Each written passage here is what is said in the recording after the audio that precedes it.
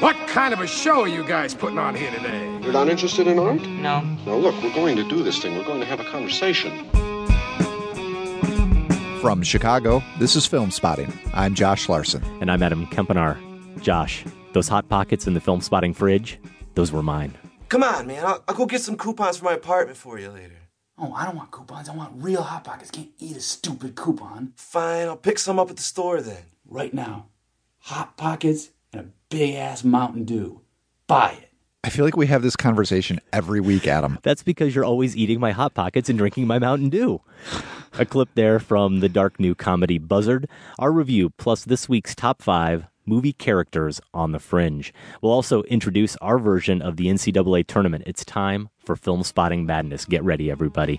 All that and more. You know what? This Hot Pocket has ham in it anyway. Ahead on Filmspotting.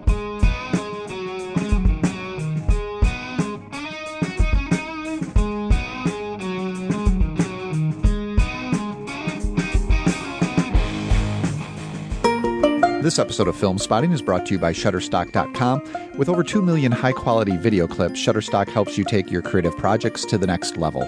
For new accounts, take 20% off only footage clips. Go to Shutterstock.com and use offer code FILM315. We're also brought to you by Mubi, a curated online cinema that brings its members a hand-picked selection of the best independent, international, and classic films. Josh, a rundown of some of the new titles they have available this week includes Saint Nick, the gorgeous debut from American indie director David Lowery. His next film was Ain't Them Bodies Saints, a pretty big critical hit that I was mixed on, but is luscious to look at and is certainly heavily influenced by Terrence Malick. It stars Rooney Mara and Casey Affleck. Also, Pusher, the debut film from the Maverick genre remixer Nicholas Winding Refn. He is the director, of course, of Bronson and Drive, as well as Only God Forgives. He came up recently on the show as I was talking about the new film from his wife, My Life, directed by Nicholas Winding Refn, which looks inside their marriage a little bit and the making of the movie Only God Forgives. Pusher is one of those films based on my love for Bronson and Drive I've badly needed to see for some time.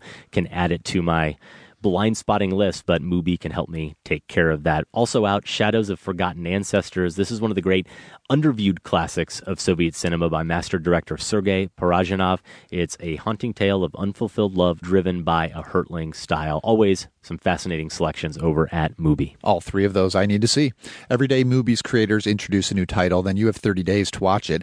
That means there's always 30 wonderful films to enjoy, and you get that for just $4.99 a month. Plus, when you use Mubi's mobile apps, you can download films to watch offline.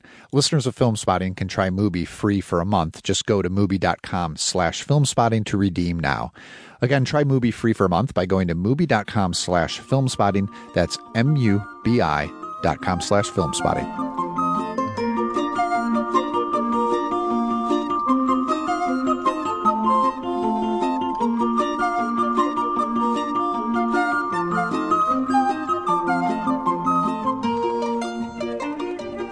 You're listening to Filmspotting with Josh. I'm Adam. Bill Murray versus Tilda Swinton. Emma Stone versus Sam Rockwell. Just a couple of the tough first-round matchups in Filmspotting Madness, our month-long battle royale to determine Filmspotting Nation's favorite working actor. Much more on that later in the show. Plus, this week's top 5 characters on the Fringe. But first, our review of Buzzard, a new indie in which an unruly office temp fights the power while wearing a customized power glove. Dude, what are you eating, man? Like a Milky Way mini muncher or something like that. Gross, dude. Jeez, stand back. Jeez. You're gonna get fired for that. You know that. I wish. You wish. Dude, this job is awesome, man. Dude, no, it's not, man. You paid $9.50 an hour? It's bogus. This crap mortgage company doing this crap work? Marty, from this job alone, I got like $400 cash on my house. What do you think about that? Dude, in this stack alone, $2,000. That's the real deal. I'm tempted to say, Adam, that if you don't know a Marty Jakatansky at your place of work, you might just be Marty Jakatansky. It seems that every job, or at least summer jobs or internships or temp assignments, these places where people are there because they have to be, not because they want to be, has someone who fits the Marty Jackatansky mold, played by Joshua Burge in Buzzard. He shrugs off his work, steals office supplies, spends his days on petty scams, like calling the complaint line for his favorite frozen pizza and talking his way into free coupons. Buzzard, though, written and directed by Joel Petrikis, takes things even further. Marty isn't just an unapologetic antisocial parasite. Especially after he tries to pull a check-cashing con that doesn't quite work, there are hints that real anger and potential violence may explode at any moment. We especially sense this in his treatment of his supposed friend from work, Derek, played by Petrikis, and in his decision to customize his video game power glove with Freddy Krueger-style knives. Petrikis and Burge do an impressive job of establishing a consistent yet unsettling tone in Buzzard, and the mixture of humor and danger, not to mention a surrealistic turn at the end, made me wonder, how seriously are we supposed to take Marty as a real-world character, as a representative of the disaffected and underemployed? Is he just a darkly comic goof, or some sort of warning? And more importantly, if this conversation gets heated and comes to blows, do you want the toy lightsaber or the power glove with blades? I'm definitely going to take the power glove with blades. They were pretty dull. Well, they were, but there's something that can be done about that, as we do learn as we watch this film unfold. I don't know about a warning, Josh, but I do think that we should take him seriously, and that's because any acutely observed character portrait offers something to say and should be taken just as seriously, if not more seriously, than any movie that maybe more directly purports to offer a warning or some kind of message. What was Peter Labuza's line last week we referenced at the end of the show when we were teasing this review? I know you're going to hate that I'm going to open this can of worms, but he said, this is really the movie your beloved Pain and Gain wanted to be. Okay, an easy shot, but certainly if you're going to put that Michael Bay, for me, abomination, forward as some kind of paragon of social commentary, which you do, I hope you found some of the same substance in this film Buzzard, because I think, to Petrikis' credit, the fact that he's not as preachy or preachy at all in terms of incorporating overt symbolism and references to the American dream like Bay, that doesn't mean he's not wrestling with some of the same concerns. I think, though, an even better recent comparison is a movie we both enjoyed from last year, and that's Nightcrawler. Most of us who really got behind that film saw through all the media stuff that hung up a lot of people and recognized it as more of a socioeconomic and generational critique. The way Lou Bloom, played by Gyllenhaal, litters his conversations with corporate speak and goes after everything he wants with reckless abandon: money, cars, respect, and he gets what he wants no matter what the moral or the ethical or the human costs are. And it occurs to me, who's Lou Bloom if not just a more motivated, more cunning, more ruthless Marty Jackatansky? They're both just barely surviving. All of those scams that they're working, they're still just barely getting by in this world. And both movies, thankfully, only hint at their backgrounds, but there's this strong sense that they've both been dealt pretty bad hands, and they realize that the only way they can get by, that they can continue to survive, is to try to beat the house somehow. And I was thinking about this today, Josh, and I don't think you can answer it. I don't think you can try to objectively answer it, because you have seen both films and you know what each character is capable of and how they end up. But I was wondering, if you took, let's say, 100 people off the street who hadn't seen Nightcrawler or seen Buzzard, didn't know anything about the movies, you had them watch the first 20 or 30 minutes of the film, get a sense of each character. Which character do you think they would find to be, however you want to put it, more likable, that they'd root for more, they'd find more sympathetic, have more respect for? Lou Bloom or Marty Jackatansky? That is a terrifying choice to have to make, because you wouldn't want to be stuck in a room with either of these guys. No. But I do think Bloom is the comparison to make. I had actually forgotten about that Pain and Gain comment when I was watching Buzzard, and to be honest with you, it never occurred Probably to me. not. They're different. They're just films. they're wildly different. But there is that underlying socioeconomic sort of foundation that they're built upon. So I guess I could see that. You don't have an answer, though? But Bloom... No, I think it would be Bloom, because here's, even though we talked about, and this was one of the great things about the Gyllenhaal performance, that even when he was charming, you could tell that he was a little off. Yeah. He was either a little too insistent or a little delayed in his smiles. You always knew he was putting it on, even if somehow he managed to develop a little bit of charm. Marty Jackatansky is incapable of being charming and more interesting, and this is what I really like about Burge's performance. He's not interested in it. No. He knows that he's right in these cons, and he shoves it, if you can call them cons, they're really scams.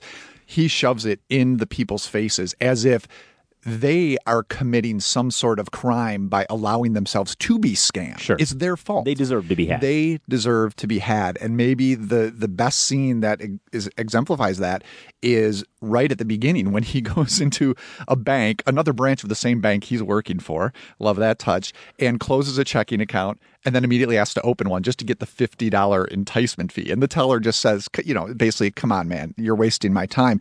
And Marty gets pissed because it's not his fault that there's this loophole. You know you work for us? I'm a temp. It doesn't look good at all. It doesn't matter. There's also a minimum deposit required to be eligible for the promotion. Well, I happen to have $255.38 right here. So. Can I ask you once again what was wrong with your original checking account? It's irrelevant. So you're just trying to cheat the system? Absolutely. For $50? Absolutely. I love how Petrakis, in a number of instances in this film, will just hold on Marty. A long, extended take. This is a really difficult performance to pull off because there are not a lot of cuts in these scenes, and this is one of them. We don't see the teller's face at all. It's just on Marty as he goes through this scam, and he's not going to back down. He doesn't care if the guy thinks he's a jerk, if he thinks he's a moron. He's not worried about being charming. So if I had to make that, who would people find more likable? I think definitely Lou Bloom. And what I also like about that scene, which happens in a number of places, is because we don't see that teller's face, we have marked Marty as a man apart. The camera has done that. He is literally, physically antisocial. He wants nothing to do with the engines and the people of everyday society. He's going to, in my review, I talked about, I wish this wasn't named Buzzard because it's such a great visual metaphor for how this guy lives. For sure. And right down to the fact that his scams are so puny that it is like carrion. It's like dead meat that he's, terrible frozen pizzas are what he's getting for free. But that's who this guy is. And so I think if you had to choose, you'd probably run from him more quickly. Well, that's a great answer. I didn't really think about the charm aspect, and I do want to get a little more into that opening scene. But back to the question for me, I as well think the answer for most people would be Lou Bloom. And maybe it is the charm, but it is also because what you just said about Marty, that his sights are so puny in the grand scheme of things. Lou is ambitious. And Marty doesn't seem to be at all. He is constantly busy. In that way, he works isn't really hard. a slacker. He does seem to work hard, but his ambitions are set very low. He is content gaming these banks for $50 a pop on new checking accounts. But if you do compare the two characters, Marty starts harmless and only becomes more dangerous the more desperate he gets. Whereas Lou, right from that opening scene we spent a lot of time on, he's dangerous from the outset. Sure. And he only becomes more dangerous as he becomes more successful. Yeah. But I think that a lot of people, and I found myself really weighing this as I was thinking about both characters, I had more sympathy for Lou almost because he's driven. And let's face it, America loves someone who's driven to succeed. And that may not be the right way to approach it, but I think that element is there, or we'd have to admit to that element being there in all of us. So I do think there's a lot to chew on with this film and observe, and you mentioned it as well. There's a lot to laugh at in this movie. Oh, absolutely. And keeping that balance is what impressed me most about so many times I'll talk about a film's tone. If there's something that's just not feeling right to me, that's the word I come to. And we'll get to it later in the show, possibly, if I get to say a few words about Chappie, the Neil Blomkamp film, where the tone is just a disaster. And here it's complete control. It's control in the performance by Burge and control in just how scenes are going to play. The one that's a good example of that is when Derek, the friend, they're in the party zone, which turns out to be Derek's father's basement. His basement, first, yeah. At first I held out a little bit of hope for Derek. Did it actually be awesome? You know what I thought? Actually, I was like, wow, this guy's got a house? Yeah. It kind of surprised me. And then when we see it and it turns out that it's his father's He's just basement, got the I was disco like, ball, basically. That makes more sense. Yeah. And so this is where Marty ends up. And this also hints at there's a level of paranoia here. And I want to talk about this level of his character as we get more into the fact of, is he a symbol of some sort of group, or is this a personal character study? But anyways, Marty has paranoia that this check cashing scam is catching up with him. He can't be in his apartment, so he crashes in the party zone. And they just do things that, 13-year-old boys generally do, including this fight with the lightsaber and this glove that Marty has. And the balancing of that scene where you're laughing at them because they're being ridiculous, but also you sense nothing really has happened yet with Marty except maybe some vocal outbursts, including at that bank teller. He gets very loud at the end of the scene. And some odd behavior, wearing masks out in public. You're very aware that this could turn and go really badly at any moment. Obviously, because the weapon is there, but there's just something else in the overall tone of how they handle it that keeps you laughing yet really at unease. You're listening to Filmspotting. We're discussing the new film Buzzard. It's playing at the Music Box here in Chicago this weekend. And you're exactly right, Josh. That brings me back to that opening scene. You talked about how that opening shot, I think it's kind of a medium close-up that just stays focused on Joshua Burge as Marty, as he's talking to this bank teller. Occasionally, the bank teller's head kind of flits into the screen now and again into the frame. But in addition to establishing him as a man apart, as you put it, it immediately shows us his perspective, his point of view on the world, without actually showing us what he's looking at, because we're only seeing him, but it exhibits for us that it's a him against the world mentality, and that this guy is just another nameless, faceless corporate drone to He's got Marty. contempt for him. He does have some contempt for him, but that is where the performance really comes in here, and you've said a lot of this already, but in terms of how comfortable I think Burge is as an actor and how comfortable Jack Atansky is in his own skin, despite the fact that he is so disenfranchised and disconnected from the world, there is something he seems to be aware of, and he's just going to continue using that knowledge against the world, because as he's talking to the bank teller, there's that little bit of derision in his voice. There's some condescension as the bank manager half-heartedly at times tries to resist him. But for the most part, until the end, as you mentioned, where he gets a little bit aggravated, he keeps his cool. He doesn't really betray any fear. He doesn't betray any discomfort that you might expect someone in the situation maybe thinking, oh, am I going to get busted, or where is this going to lead? There's none of that fear on his part. He just knows the system. He knows how to game it, and he's not going to be denied in this case. And so that balance in Burge's performance is there throughout the movie, and it's there in the humor too, where none of these characters are ever playing the jokes. They're never trying to be comical. The humor is born from the character and the characters, and I feel like we're just that dialed into this main character because Burge is so dialed into this performance. And that opening scene as well encapsulates for me the whole tone of the movie, because it's a combination of the mundane with this hint of menace that on a dime turns and becomes laugh out loud funny when we actually find out, when it's revealed what he's there for all along. And so that juggling act that Petrikis manages here, you're right, it's so controlled. You know from the opening frame, the opening 2 minutes of this film, that there is a director in control. And I always enjoy watching those visions when you know that you are in control, that you know that the filmmaker is in control from the outset. And what can you do when you're that dialed in as a director and as an actor? You can get away with a scene, I didn't count it, but I should have, of Marty just sitting in a hotel bed. He's essentially on the run at this point, eating a plate of room service spaghetti that he's ordered. And you wonder if we're going to see him eat the whole plate,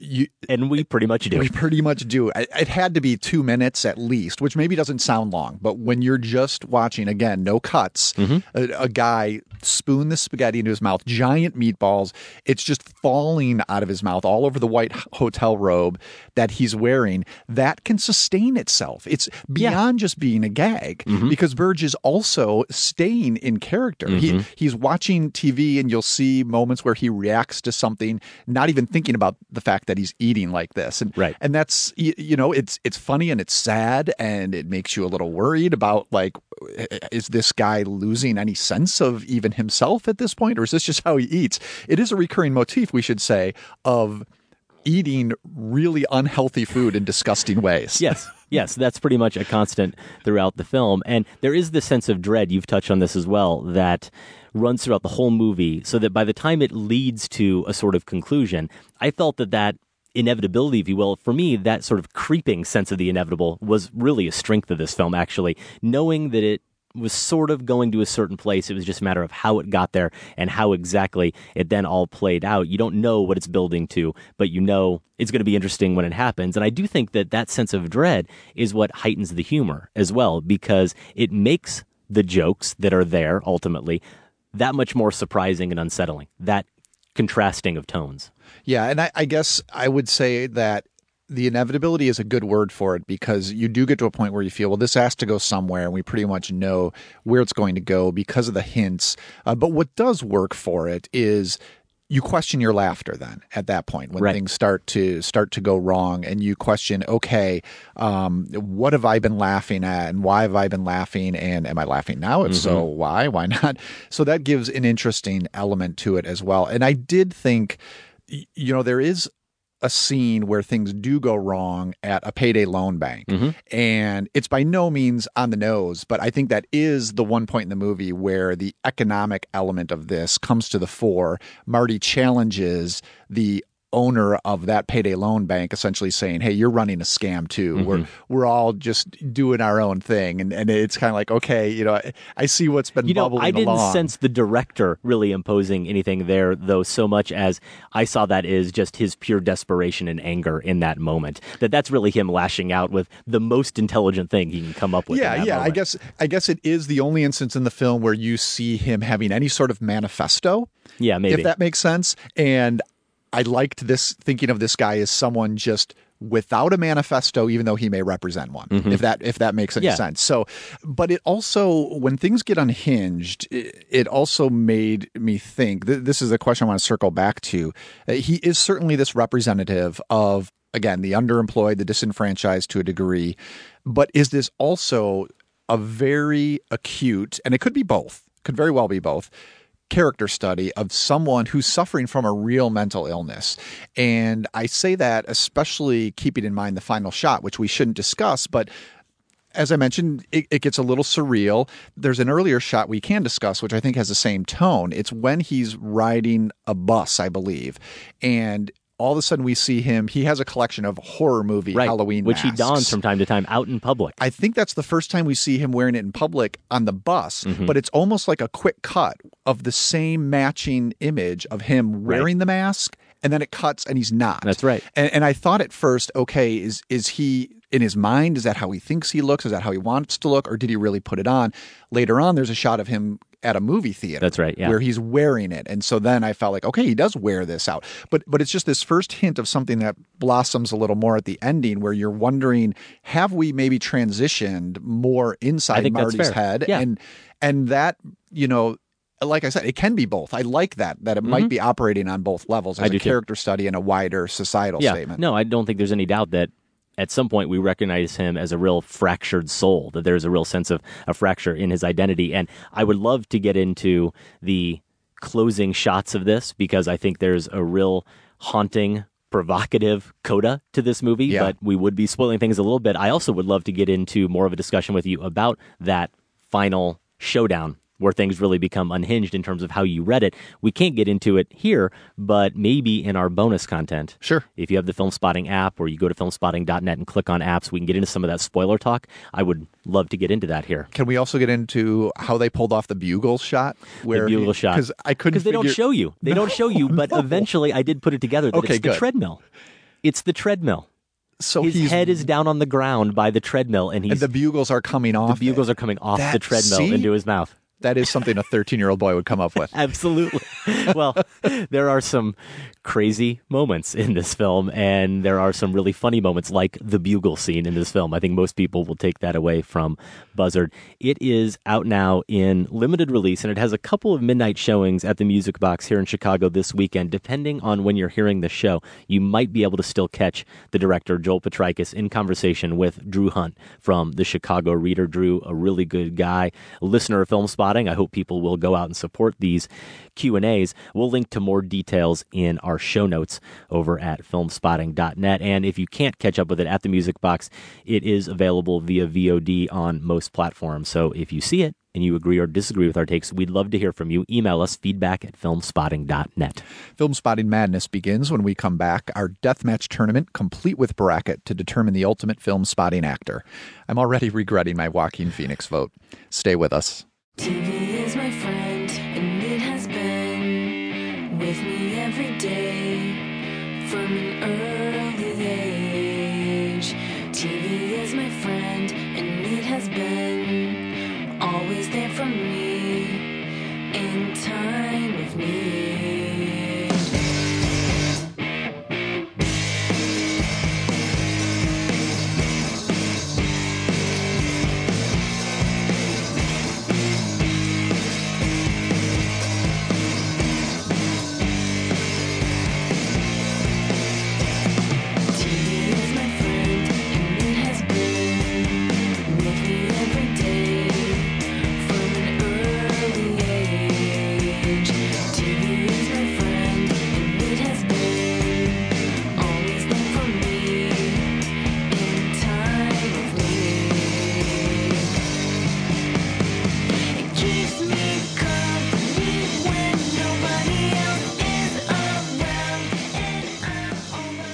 Hey folks, just jumping in with a quick reminder that this episode of Film Spotting is supported by Shutterstock.com. At Shutterstock.com, you'll find the perfect video for your next creative project. Josh, I threw out the bat signal a while back, last month, when Shutterstock was featured on the show, for listeners who have used Shutterstock, whether photos or videos, and whatever their project is, wanted to mention that project, maybe link to it over in the show notes at filmspotting.net. Haven't had any takers yet, even though I know that Shutterstock is so heavily used by a lot of industry professionals, creative professionals, and I'm sure there are some Film Spotting listeners out there. So I'm throwing it out there again. We'd love to feature your work.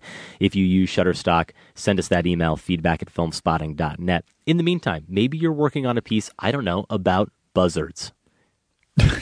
You know? Probably. There's a high chance that someone's working on a piece involving buzzards. I mean, Joel Petrikis can't have the market cornered on buzzard projects. So if you go to Shutterstock.com, you go to footage, you type in the word buzzards, you will get 433 footage clips, mostly birds, as you would expect. But then if you type in Fringe, you get 480 clips. Not that many that I'd say directly relate to our top 5 this week characters on the Fringe, but there was, notably, sad woman in the hood standing by chain link fence. And if that doesn't work for you, sad woman behind chain link fence, outdoors, slow motion. Well, I could use both of those, actually. Now, did any of those birds images help you determine what is a buzzard? I was trying to figure this out. Is it a vulture? Yeah, it's more like a vulture. Like a condor vulture? Vulture. That's what it looked like. All right, good to know. Thanks to Shutterstock.com. Again, Shutterstock will help you, whatever your project is, for your website, advertisement, multimedia presentation, or other type of film project. You can choose from over 2 million high-quality stock video clips, 2D animations, and 3D motion graphics. Many contributors to Shutterstock are professional filmmakers, and they add over 25,000 video clips each week. Every time you visit, you'll find something new, and the pricing is really flexible. You can buy video packs for the best deal or just get individual clips. Maybe you just need that sad woman by chain link fence in slow motion. That just might be the final piece of the puzzle for you, or maybe you need a bunch of buzzards. You never know. Shutterstock can help you find the appropriate deal for you. You can try Shutterstock today by signing up for a free account. You don't need a credit card. Just start an account and begin browsing Shutterstock to help imagine what your next project could be like. Save the video selections you find to your clip box. Once you do decide to purchase, use offer code FILM315 and new accounts will receive 20% off only footage clips. That's Shutterstock.com, and for 20% off any video clips with a new account, use offer code FILM315. We thank Shutterstock for their support.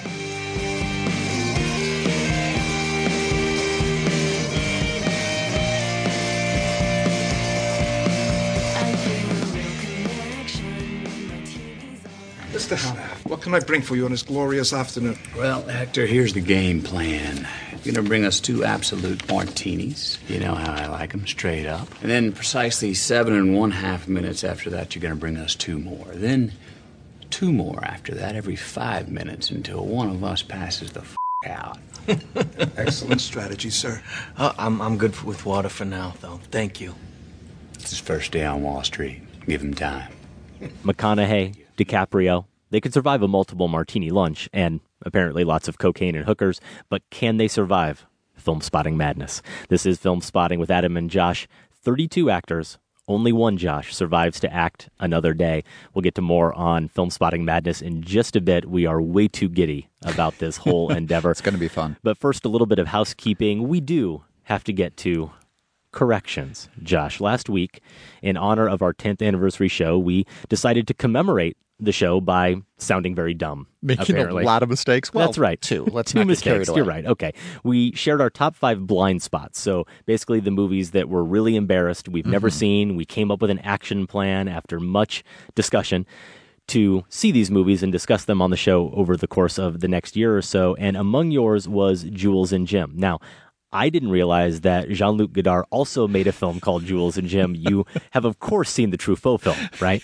Well, that's 2 Jules and Jims then that I have not seen. Hey, I was just happy that I pronounced Godard's name right. There you go. I wasn't worried about whether or not he was involved with the film at all. Yeah, well, of course, I can make fun of you because I also got some coming back at me. David Cronenberg's Videodrome was in my top 10. It did make our final top 5, so we are going to discuss that film at some point. And I did misspeak when I said it was his debut. And the funny part is here, I was actually thinking of, in that moment when I was thinking of debut for Cronenberg, I was thinking of Scanners. But it turns out I was wrong about that, too, because Scanners wasn't his first feature. If you look at IMDb, after several shorts and some TV movies, depending on how you categorize all these films, it looks like Videodrome may have actually been his 6th feature. So he made They Came From Within. Off. Yeah, They Came From Within in 1975, Rabid, Fast Company, The Brood, then Scanners, then Videodrome. I don't know if I'm right about this or not. I'm probably just going to say something else stupid, but I feel like Scanners is really what a lot of people consider the first Cronenberg, though. Those other sort of exercises in the horror genre. I don't know, but I'm probably wrong. Don't look at me. I didn't even know Cronenberg directed Scanners, so. Well, that makes me feel a little bit better. So there you go, getting our French auteurs mixed up there momentarily and miscounting the number of movies that David Cronenberg has made. We regret the errors as always. Our Satyajit Ray Marathon. So last week on the show, we promised that earlier this week you'd get the latest installment, our 4th podcast, our 5th review in the marathon. And due to some conflicts, we just didn't get there. Every marathon over the years, there's always been one film we had to push back. Flexible schedule Yeah, in these unfortunately, marathons. we apologize for that as well. But the big city has been delayed. We will get to that next week on the show. And I know that if you had it your way, we wouldn't ever finish this Ray Marathon. So this just extends I'm loving it. Yeah, okay, that's a good way to look at it. I'm always trying to look at the positive here, but it is 1963's The Big City that's up next. So you've got an extra week to catch up and see that movie if you're not already playing along. And then we'll wrap up the marathon the following week. So the goal will be to have back-to-back Ray reviews with The Lonely Wife, and we'll get to our Ray Marathon Awards. I don't know if you've got any catchy names for the awards in place yet, Josh, or in mind, but we've talked a lot about trains. We have. The trains, the whistles, the choo-choos. The choo-choos, the opus. We could just go obvious with the opus. I'm sure a listener can come up with something better. Yeah, please do take to Twitter with your ideas. You can find us at Filmspotting or go to Facebook, facebook.com/Filmspotting, and tell us what you think we should call the Satyajit Ray Marathon Awards. And if you do want to hear the last 2 reviews and those awards, or just get all the information about the marathon, go to filmspotting.net and click on marathons. We also wanted to give a heads up to the Chicago Film Critics Festival. This is going to be in May, and last year, Adam, you and I were able to make it for the screening of They Came Together. David Wayne was there. Fantastic crowd. They've got a good lineup this year, it looks like, as well, which they just announced. The dates are May 1 through 7, once again at the Music Box Theater, and there will be new films from Chicago's Joe Swanberg, from Computer Chess director Andrew Bujalski, and also Don Hertzfeld's Sundance-winning animated short, World of Tomorrow. Another Sundance title that got a lot of good buzz was Spectacular Now director James Ponsolt's The End of the Tour. That has Jason Segel as David Foster Wallace. Did not catch that when I was there at Sundance, but did hear a lot of good things. I was sort of one of those that fell in that category of big enough names. I knew it would come our way eventually, so I didn't see it there. And here it is as part of the Chicago Critics Film Festival. Yeah, and because of Ponsolt, I wanted to see it just because I'm curious, like a lot of people, even though I haven't read any of his stuff, I should maybe feel shame about not being more familiar with David Foster Wallace. I wanted to see what Jason Segel did with the performance. Of course, I'm just intrigued by mercurial or enigmatic writers like that. But then finding out that it was Ponsoldt who gave us The Spectacular Now, I am even more excited to see that movie, and I'm glad that we're going to get a chance to see it here in May at the festival. So the fest isn't until May, but passes are on sale now if you want to go ahead and get those. We'll link to more info in the show notes for that. We have our own passes that we're going to be giving away here, also for a screening at the Music Box. This is for Noah Baumbach's latest, While We're Young. It stars Ben Stiller, Naomi Watts, Adam Driver, and Amanda Seyfried. One of those four is in the Filmspotting Madness bracket, That's just for right. your information. The screening itself is going to be this coming Wednesday. That's March 18. The winners will be contacted on Monday the 16th. So depending on when you're listening, you might still have a chance to sneak in and try to win some passes. Baumbach is also going to be there for a Q&A afterwards. Added incentive. It sounds like a really good film, good cast. Latest from Baumbach, and the fact that he's going to be there for a Q&A should hopefully mean that we get a lot of people entering that contest. You can do that at filmspotting.net. If the film is by Wes Anderson, then it will make his list. Or from Pixar or Disney, well, you get the gist. But heavy-handed messages really aren't his thing. Time for Larson Recommends on Filmspotting. We're going to have to get somebody working on a new theme for Larson Rebukes. Oh, boy. Or Larson Recommends could still work, I suppose. It's just Larson Recommends you find a better use for your time. Yeah, that sounds a little kinder and gentler Maybe a than little rebukes. cumbersome to say there in a song, but we were planning to review Neil Blomkamp's latest, Chappie, this week. We teased it last week on the show, but then we got a sniff of the horrible reviews. Our pal, friend of the show, regular contributor Michael Phillips, in fact, gave it in the Chicago Tribune 0 stars. Which initially made me want to really see Me it. too. Like, I think I texted you and I thought, well, now we have to review gotta it for go. sure. We were already And hopefully have Michael on to talk about it. That would have That's been right. good. We were already thinking about going in a different direction, and that is what we decided to do, and we're really happy that we talked about Buzzard instead. Still, Josh, you saw Chappie and you reviewed it on your site, so give us a little taste of just how bad Chappie is, unfortunately, and did you even remotely consider giving it 0 stars? No, it's not. It's not a 0-star film. I am fascinated to find out why Michael thinks it's so. I have a few ideas. It features this main character, which is essentially a RoboCop type, except he's pure robot, who is given an artificial intelligence program, so he becomes sentient. And this character could go down. I found him grating, but I could see how someone would find him hauntingly grating in a manner that would make you run screaming from the theater. It's just that sort of, it's a comic. We were talking about tone in Buzzard, and this movie goes from really forcibly comic awkwardness where this robot is kidnapped essentially by some gangsters, I guess they call themselves, and they teach him how to walk and talk like a gangster.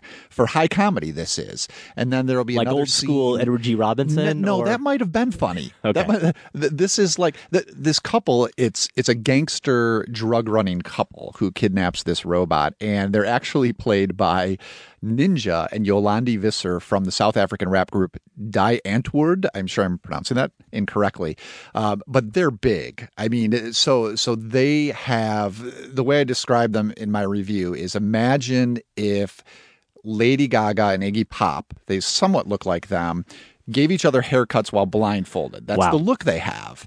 And they act even bigger than this. So they're shouting, they're like making large movements. Charlton Copley And, in well, Elysium big? Oh, yes. Okay. Yes. So Blomkamp likes his villains big, right? We know this already. Chappie, if you want to be in the gang, you have to be cool like Daddy. Look at Daddy Wolf. Look how cool he is. You need to keep a gangster. You need to keep a gangster. Yeah, you need to be cool. Don't laugh, I'm being cool. Even when you pull a gun, you have to be cool like this. Boom! Now you try.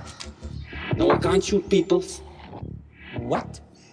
I can't shoot them, they didn't do anything to me. How are you going to do the heist with us if you don't shoot people? The other problem is Copley provides the movements for this robot character, for Chappie. I guess I can call him Chappie. The name is also kind of a problem.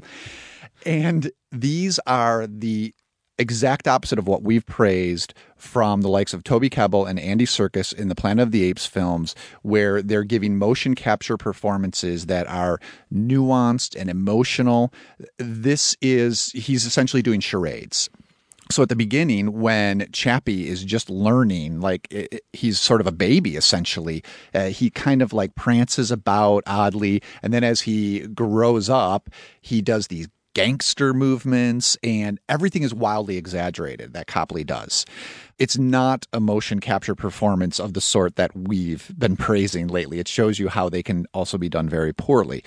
So all of this, why is this not a 0-star film for me? I was still on the Blomkamp bandwagon after Elysium. You were not. But I do recognize that Elysium and even District 9, I had some issues with. They were always promising. And I'm just off the bandwagon now because this is another example of really smart ideas. The movie is playing with artificial intelligence. It somehow winds its way toward the end, toward talking about can consciousness be, saved on a flash drive and transferred to another artificial body. And so these are all provocative ideas, and the movie just drops them or fails to follow through on them, and things just erupt in more gunfire. And Blomkamp's movies have weapons issues where they seem to understand that there are some very provocative ethical questions around weaponry. And in their best moments, they're playing with that. And then they all end in these orgiastic explosions of gunfire. And the same thing happens here with Chappie. And I'm no longer willing to give the movies the benefit of the doubt. I think instead of being any form of satire, there's no RoboCop Verhoeven type satire that I could detect here. Very little of it. Hugh Jackman has a supporting part as a villainous engineer, and I think maybe you'll find some there.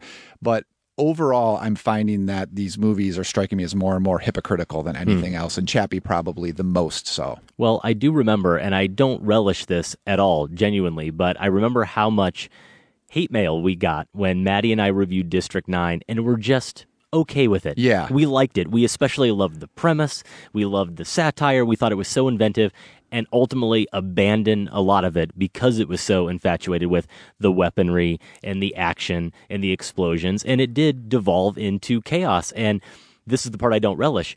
After seeing Elysium and hearing what you've had to say and everyone else has to say about Chappie, it sort of feels like, well, that's what his films maybe are. That's what seems completely to be the crazy case. No. about seeing that movie that way. And you guys were dead on. I had very similar reservations about District 9. It was one of those I saw later in the year and thought, this sounds like it's right up my alley, the topic, the style of filmmaking. People are praising it. I can't wait to see this, and came away feeling quite similarly. It's a great idea, didn't quite follow through. How many movies can you say that of before you wonder, well, maybe that's all there is here?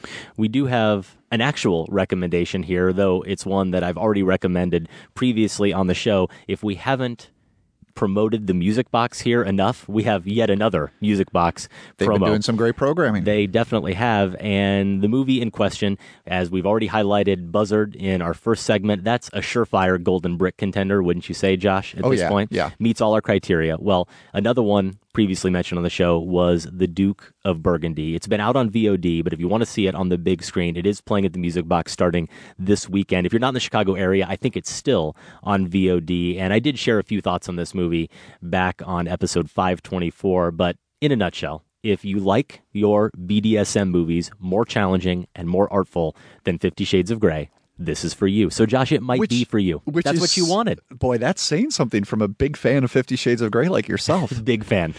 Huge fan of 50 Shades of Grey. From the fan of 50 Shades of Grey. How dare you? You saw the box office for that film, whether deserved or not.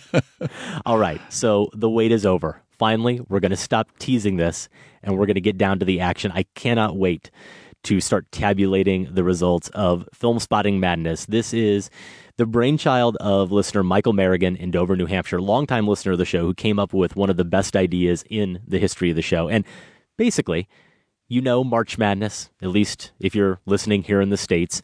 The NCAA tournament starts with 64 teams, whittle it down to the Sweet 16, Elite 8, Final Four, and then we do get that final matchup, and a national champion is crowned. Here, we've got 32 that we are going to whittle down to one. And I think we read part of this, if not this part, last week on the show, but I think, Josh, it's worth reading again how Michael conceived this in order to set up what Filmspotting Madness is really all about. I've been thinking that with all these recent deathmatch polls, who is actually the most film-spotting-y actor we have? How can we throw all the actors into a cage and see who emerges as the lone film-spotting champion? This is seriously hard business. We're going to decide that one actor or actress who can keep making films and the rest never can again. That's really what it's all about. The death matches we do on the show, whether we're pitting certain directors against each other or actors, it's about choosing which one you want to see more from and which one you're basically saying they never get to work again. There are high stakes. That's why they're called death matches. And we had some internal debate about whether this whole project should reflect the work of the first 10 years of the show, or if it should, in fact, reflect the spirit of those death matches, one actor surviving to act another day. And we did settle on the latter, though the show's history certainly factors in because the final 32 performers we picked, they've all been praised over the years on the show. They are all Filmspotting favorites. So the key point is we get into some of our choices and we highlight some of the matchups is that we didn't want it to be about picking the actor or actress who did the most work or the best work over the past 10 years, but whose work you're most excited to see in years to come. So obviously their past is going to play into that. For sure. It's a hint That's of how their you future. assess But that. when you're picking, that's what there's an important distinction to make because it will alter how you vote. When you're picking, think about going forward. That's right. And also keep in mind, as we're talking about who is the most film-spotting-y actor we have, you're not trying to get inside my head. How dare you? And really, you don't want You don't want inside my head or Josh's head. You are voting for yourself, of course. You're picking that actor or actress that you want to survive to act another day. And we have here a little surreptitiously behind the scenes. We promoted it on Twitter. We promoted it on Facebook. It's been on the main page of our website. But we started this a little bit early, just like the basketball tournament works. We had a play-in game for that final seed.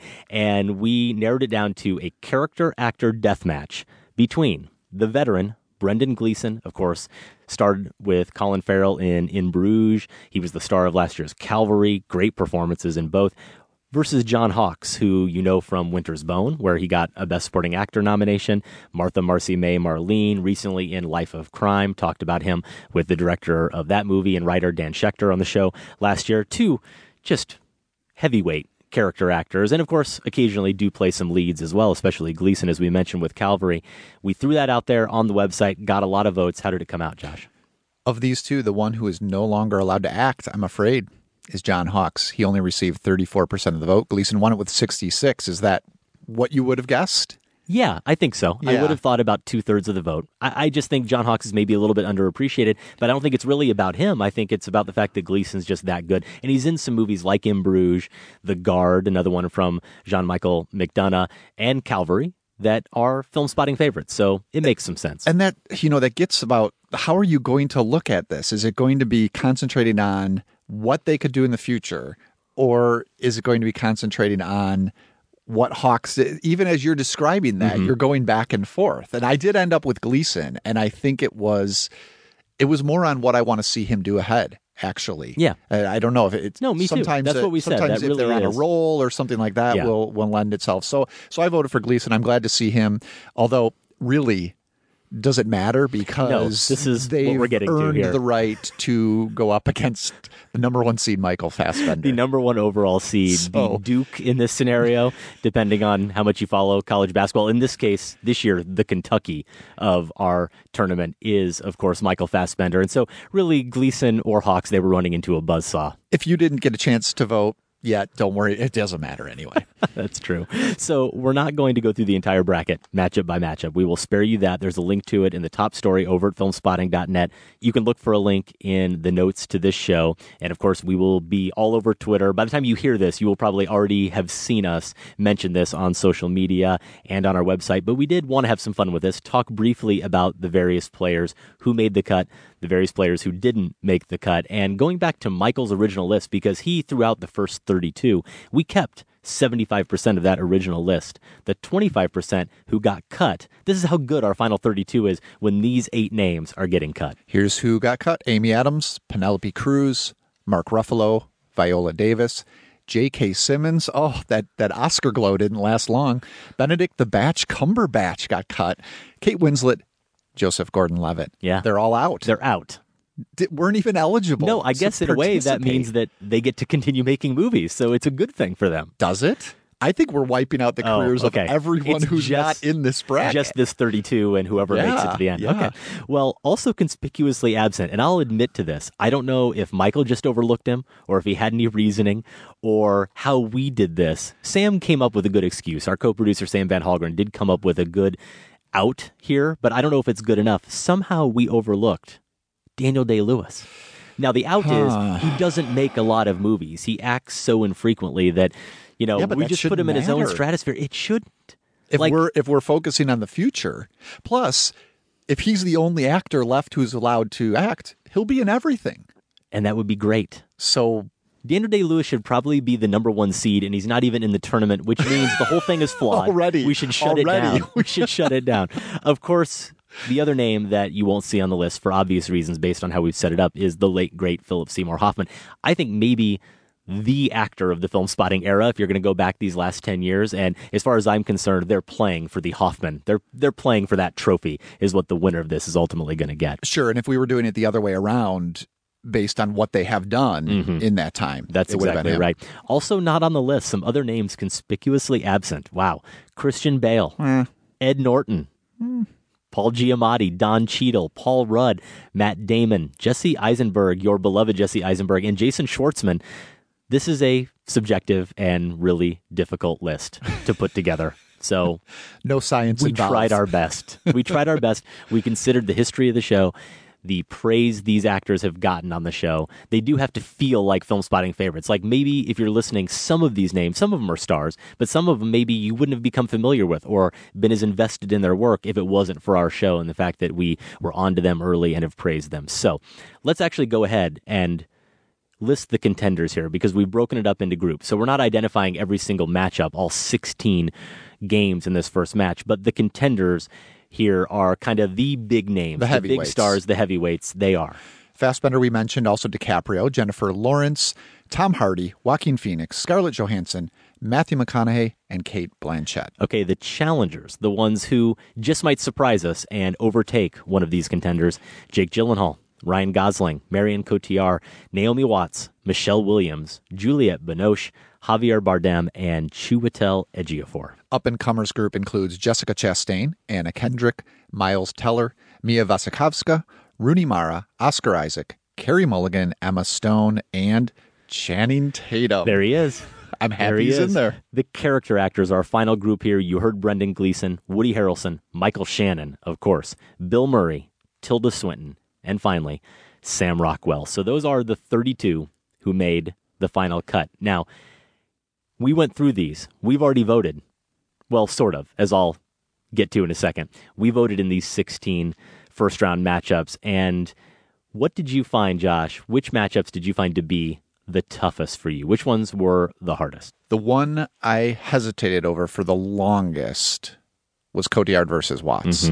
And the way I leaned, eventually, this is what I told myself anyway, and maybe you'll accuse me of ageism here, but I wonder if Cotillard is just warming up. Yeah. And not that Watts isn't capable of fantastic things and clearly has a lot of years ahead of her where she could deliver that. In the last few years, Cotillard has just been, a juggernaut, really. And if I have to pick, I want to see that continue. Okay. But it was tough. I'll have a little bit more on that in a sec. The other one was Bill Murray versus Tilda Swinton. I mean, for one thing, it's just a bizarre matchup. Yeah. I don't even know how to conceive of those two in the same acting universe. I didn't think you'd have a tough time with that at all, though. Well, for you, Mr. Wes Anderson fan. Yeah, I mean, you can't. I'm not ready yet to think of a world without Bill Murray. Okay. So Tilda had to go, but it was a tough one. Well, this is how difficult I found this whole thing to be. I tried to vote. I got 8 of them. I answered half of them pretty quickly. Looked at them, said, yep, I know where I'm going. Within a few seconds, I voted. I couldn't even narrow it down to one I found the toughest. I have 3 here, and I had 8 of them, Josh, that I haven't voted in yet because I can't bring myself to make the choice. Are we going to put deadlines on these rounds? Well, you're going to need a deadline. I'm going to need a deadline, and I'll probably just end up blindly picking like I was answering on the SAT or something and trying to finish in time because it just hurts my brain to think about some of these choices. But I'm with you. The first one I wrote down in terms of being the toughest to consider was Marion Cotillard versus Naomi Watts because they just are similar actresses for me, and I love both of them, and I've been a long champion of Naomi Watts. There's a fearlessness to them, there's a real versatility to them, and they're both so talented, and I'm glad you mentioned it, because the one thing I am a little bit worried about, but I think is perhaps inevitable in what Filmspotting Madness is, as we talk about it being potential. We talk about it being what we're going to see from them in the future. Are the matchups naturally tilted in favor of the younger actor or actress? Is that why Cotillard is winning this? And if it was a few years back, right, 5 or 10 years ago, Naomi Watts could be up against anybody and she'd go through it like a buzzsaw. But now that she's a little bit older, here we are, just like in Maps to the Stars and in every Hollywood movie, we are, of course, giving short shrift to the quote-unquote aging actress. We'll have to see how the votes play out, if that becomes a pattern. For me, the other ones that I thought were really hard, among those 8, the 3 that stood out, in addition to Cotillard and Watts, I had Michael Shannon versus Michelle Williams. Similar performers in the sense that they are kind of chameleons, and they're both known for their indie performances and their intense performances. And you know how much I love Michael Shannon. His performance in Take Shelter, I think, was my number one performance of that year. But that's how good I think Michelle Williams is, that I think that battle is as tough as it is. The other one of those up-and-comer matchups pitted against each other, Ryan Gosling versus my beloved Anna Kendrick. Yeah, that one's a little easier for me, but I can see you struggling with that. Just imagine there's a room and a door opens and Gosling and Kendrick both walk in at the same time. Who owns that room, Adam? Well, that's not fair, because nobody takes a room away from Ryan Gosling. Well, there you go. Kendrick can sing all she wants. She's not taking that room. He's just standing in the corner. No, the presence is... It's too strong. So it's a tractor beam. You have your answer. It just pulls you in. So I guess I'm going Gosling, which actually, even though I haven't voted in it yet, I was leaning for Gosling in that one. Okay, so what about the one you think is the most intriguing? Whatever you take intriguing to mean, the one maybe that you can't wait to see how the results shake out. Yeah, that's the way I would define it, because I know where I'm going on this matchup, but I'm really curious to see where the votes will fall. That's Jennifer Lawrence versus Rooney Mara. Yeah, similar again, right? They're both, I think so, of the same age. Yep. Seem to be of similar talents. They could probably be cast in a lot of the same movies. I think so, and I think that it'll be interesting also to see Lawrence obviously has the higher profile with the Hunger Games films, and is that going to be held against her? Even though we both talked about how she's very good in there, this isn't just one of those take the blockbuster franchise, get through it, get the paycheck, and move on. But will people hold that against her when you're thinking of acting talent? That's a good question. That's a good question, because even after certain poll questions where we've mentioned the Hunger Games, we've talked about some of the Hunger Games movies, we both praised her recent performances in those films like crazy on the show. Maybe I have a false image because I think everybody out there thinks the way I do, and I've come around so much on her. Well, I've been a fan of her really since we saw her in Winter's Bone, and even when I didn't really like the first Hunger Games, I still thought she was good in that movie. So for me, this seems like a runaway, like 75-25. I think Jennifer Lawrence runs away with it. Yeah, you're probably right in the end. Okay, well, we will certainly see. For me, the most intriguing matchup is the one you mentioned as one of your toughest. It's Bill Murray versus Tilda Swinton. Yeah. I love that one, too, that this shook out this way. And we did have some fun behind the scenes kind of seeding these a little bit, but when those matchups came up, those weren't really manufactured or manipulated. And you see Jennifer Lawrence versus Rooney Mara, similar type actors. And then you see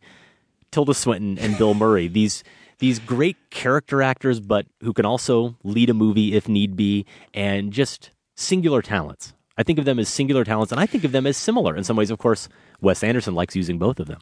That's right. You do have to. Yeah. Didn't I ask? Were they in a movie together? Of course they were. Yeah. In Budapest. You do have to say though that Swinton has the greater range. I mean, we've just seen her, not that Murray is limited at all. He's certainly proven that in the last 15 years, maybe, that he has a bigger range than when we first came to know him. But I still think if you look at the types of films they've done and the types of performances they've given, Swinton beats him in that category. Yeah. So we'll see how much weight people give that. So for me, that was one of the 8 easy ones. I voted for Swinton right away. And I like Bill Murray, but that was just no-brainer for me. It was Tilda Swinton all the way. I think Bill Murray is going to beat her, though, pretty handily. I hope so. Of course you do. A few other matchups of note. We do have a True Detective battle. It's McConaughey versus Woody Harrelson in round 1. We have an Irish actors matchup, even though, as we've said, it really doesn't matter who faces Michael Fassbender, but he's up against his fellow countrymen. And yes, I know that Michael Fassbender was born technically in Germany, but he's Irish. Of course you would know that. I know that. the restraining order keeps me a certain distance, but I can look at Wikipedia. I think I'm okay there. So Fassbender versus Gleason. We have a Dark Knight Rises battle, though I think Ben Mendelsohn, who we love, is going to have a tough time against Tom Hardy. It was nice knowing you, Ben. Yeah, sorry. We almost had, in an earlier incarnation of the first round, we had a Blue Valentine battle in the bracket.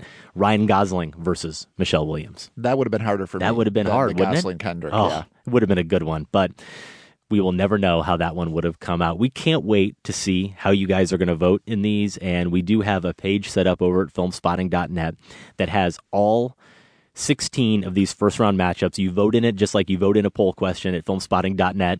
There just happens to be 16 of them on a page. It should take you only about 3 minutes to complete, unless you're like me and really indecisive and you see just how difficult this is, in which case it might take you up to 3 hours, maybe 3 weeks. Time you don't have well 3 spent. weeks. Time yeah, well it is all spent. time well spent. There are some great matchups here, so we can't wait to have some fun with this. I don't even know at this point. We're going to have to talk to Sam behind the scenes. I'm not sure exactly how long the first round is going to last, at least a week. We're going to sort of do this in conjunction with the NCAA tournament. We will get it down to 16 and down to a Final Four and then crown a champion eventually. So all the information you need, it's right there in the top stories.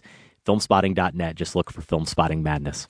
All right, when we come back, we'll find out if any of these favorite actors made it on our lists of movie characters on the Fringe. The Filmspotting Top 5 is next. Stay with us. I can't ever pay attention to anything you ever say to me. It's an awful affliction.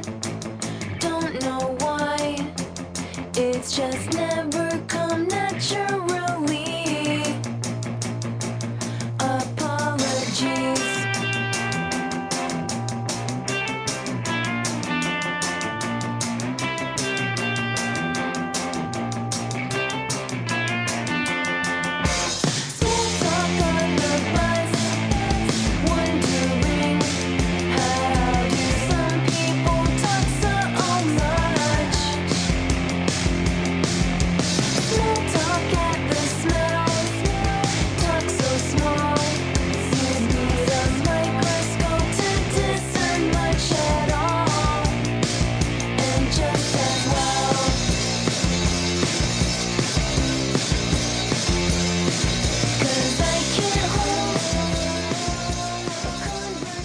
Donation time, and of course we like to highlight our featured artist this week. A great poll from producer Sam with Colleen Green, her new album I Want to Grow Up. The LA-based Green has a couple of California dates at the end of this month in LA and then in Santa Ana, then on to the East Coast for a show in Baltimore before heading to Paris and the UK for a few dates. More information at colleengreen.bandcamp.com. That brings us to donations, and we do have a new $5 a month donor, Josh. He is Matthew in San Bruno, California. A new Silver Club donor, Emily in Hermitage, Tennessee. And a gold level donor, Megan in Seattle. This was prompted by being annoyed that you weren't nominated for the annual Best Podcast Awards. Thanks, Filmspotting, a listener donator since 2006. So thank you, Megan. And if it makes you feel any better, or maybe it won't because you'll feel like you wasted your money, we didn't even know we weren't nominated for that award. So now we feel terrible. Me before. Yeah, now we need more money to feel better. No, thank you very much for that. I think it's podcastawards.com. We've been nominated a few times over the years. I don't think we've ever won. Again, we weren't even aware. We didn't really push it, so we're not going to be too broken up about it. Year. But we love your support, and we love your anger, Megan. We also got a gold level donation from Gil Fuster. He's in Melbourne, Australia. I'm a monthly donor, but 10 years is something special, so I wanted you to have a birthday present. I've been a listener since the very early days. Not sure the exact episode, but as soon as I stumbled across Filmspotting on iTunes, I went back and grabbed every episode available. Even in the very early days, it was an amazing show, with a smart format and a refreshing emphasis on discussion over binary good, bad thumbs, up, down assessments. Over the years, you've kept me company while I go jogging, drive to work, get stuck in airports, and get lost in various countries around the world. You've led me to countless cinematic discoveries, made me laugh often, and occasionally forced me to take sides. Team Josh Farrago, by the way. And don't even get me started on how wrong the usually insightful Michael Phillips is about Raiders of the Lost Ark. Nobody's going to forgive him for that Raiders review, and also recently, not quite as bad, but the negative take just on the ending of Unforgiven was enough to anger a lot of people. Yeah, so people got upset about that. We love to have Michael It's like on the they show. forgot that he liked the entire film up until that and point. said it was pretty great. Okay. A $10 a month donor, a new $10 a month donor. He is Andy Gottman in Bella Vista, Arkansas. He says, I just wanted to drop a note in conjunction with my $10 monthly donation. I've given a couple times in the past, back when Maddie was making up facts about donors' locations, and Adam would always bring up his childhood experiences in Bella Vista, Arkansas. It is true. Andy is, I think, maybe our only listener ever from Bella Vista, and whenever that name would come up during donations, I'd have to point out that back when I was 9 or 10, my family went on a summer trip to this resort in Bella Vista, and I want to say my parents got conned into, they got like a free clock black and white TV set, some portable TV that was worthless. To stay there? To sit in on a sales pitch. Oh, sure. And somehow they got talked into it. I think we own property in Bella Vista, Arkansas. I don't know check why. on that. Maybe Filmspotting should have its annual summer retreat there. There you go. Thank you, Andy, for the reminder. He says, I've been listening since about episode 100 and reviewed the available back catalog too. I've always had difficulty finding someone to talk to about my love of film, especially those that might be a little outside the mainstream. And Sam, Maddie, Josh, your guest hosts, and especially Adam, have always served as those surrogates. I wanted to give more regularly to honor your 10 years of entertainment and fun. Congrats on 10, and hopefully we'll get 10 more. Thanks, Andy. I also got this note from Suzanne Stock. She's from Iowa City, Iowa. After the show in which you reviewed Boyhood, my brother Tyson sent you an email extolling the brilliance of Richard Linklater. You read and discussed his email during the bonus content on a later show. I've watched my brother graduate from Grinnell College. I went to Carleton, sorry, Adam. Graduate from medical school and move from the rural Midwest to big city Chicago. In that time, I don't know that I've ever seen him as excited as when you replied to his email and announced that you would be discussing it during bonus content. So thank you for that. As soon as that bonus content was posted, I'd listened to you read and discuss Tyson's email at length. That was my first experience with Filmspotting, and of course I got hooked. I haven't missed an episode since. Well, of course, I love hearing from listeners in Iowa City. Still make it back there from time to time, and we need to have a little Filmspotting meetup the next time I'm around. Maybe we can grab a few drinks with Suzanne and company. But Tyson sounds like a Grinnellian who has ended up far more successful and started out far smarter than I ever did, having gone on to medical school. And he did send us a great email that we featured in bonus content, as Suzanne mentioned. I wanted to feature part of it here because we were discussing some of these different filmmakers and Boyhood and Linklater and how they rank compared to guys like Tarantino and P.T. Anderson. And he said this, although he may not be the visual poet that other auteurs are, I do believe that what he is doing is as ambitious and cinematic as any other working filmmaker, whereas Tarantino seems to be increasingly concerned with being a badass, and P.T. Anderson's films are becoming more and more opaque and unknowable, and to my eyes becoming a bit Emperor Has No Clothes in terms of thematic substance. Linklater Can you simply make it continues. through this, Adam? You're getting flustered. I might faint. I need some air. Linklater simply continues to make things that interest him as a human being. Sam really nailed it when I forwarded it to him. He responded, right about Tarantino, wrong about PTA, right about Linklater. Though, of course, I think he's kind of wrong about Tarantino as well. But, man, I can't imagine what Tyson thought listening to our discussion of Inherent Vice. I like how efficient Sam is there. Just rendering his judgment. Yeah, there you go. So thank you, Tyson. Thank you, Suzanne. Thank you, everyone who is a new donor to the show. We appreciate every bit of support that we get.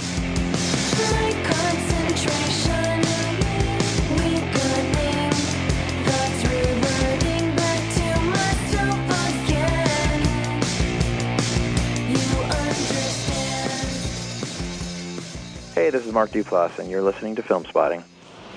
This is the best thing to wear for the day. You understand? Yeah. Because I don't like women in skirts. And the best thing is to wear pantyhose or some pants under a short skirt, I think. Then you have the pants under the skirt. And then you can pull the stockings up over the pants underneath the skirt. Mm-hmm. And you can always take off the skirt and use it as a cape. So I think this is the best costume for the day. Okay.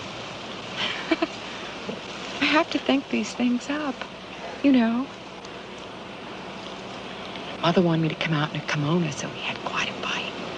Welcome back to Filmspotting. A very memorable clip there from the documentary Grey Gardens, the 1979 film from the Maysles brothers, David and Albert. And Josh, I wanted to feature that clip here coming into our top five for a couple reasons. One, because it is going to help us transition a little bit into this top five, characters on the fringe, tying in with our review earlier in the show of Buzzard, but also because I think we do need to pay a moment of tribute to Albert Maysles, who passed away March 5th at the age of 88. Of course, if you know their work in terms of being pioneering documentarians, they gave us Gimme Shelter, the documentary about the Rolling Stones at Altamont, Grey Gardens, of course, but my favorite, one that I didn't see until after we had done a top five list on the show a few years back of our top five documentaries. I had Grey Gardens in that top five.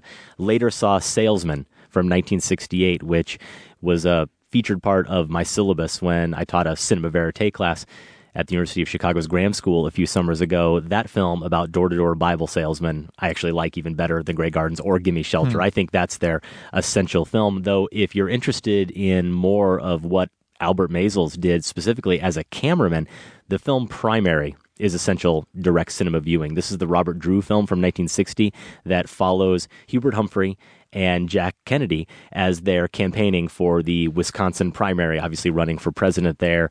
The famous shot that sort of is the precursor to the Copa tracking shot in Scorsese's Goodfellas is Albert Maysles with these new lighter weight cameras that they could actually be handheld and they could do things with the camera they couldn't do before around 1960. He follows Jack Kennedy into this hall to give a speech, and it's just one of those sort of breathtaking moments in the movie that made you realize there was something new going on with this documentary form and really gave you a sense of what it was like to be in that moment, to be John Kennedy running for president in that moment. Wasn't that on your list of top five tracking shots? Yeah, I think it made. Might have been, yeah. I think it made that list exactly. So both those films, Primary and Salesman, as I mentioned, I do think are required viewing if you are someone who's interested in documentary cinema. If you haven't seen them already, and as I said, wanted to pay tribute there to Albert Maysles. Now, Grey Gardens also made another top five list of mine that has a direct relationship to this top five in question, characters on the fringe.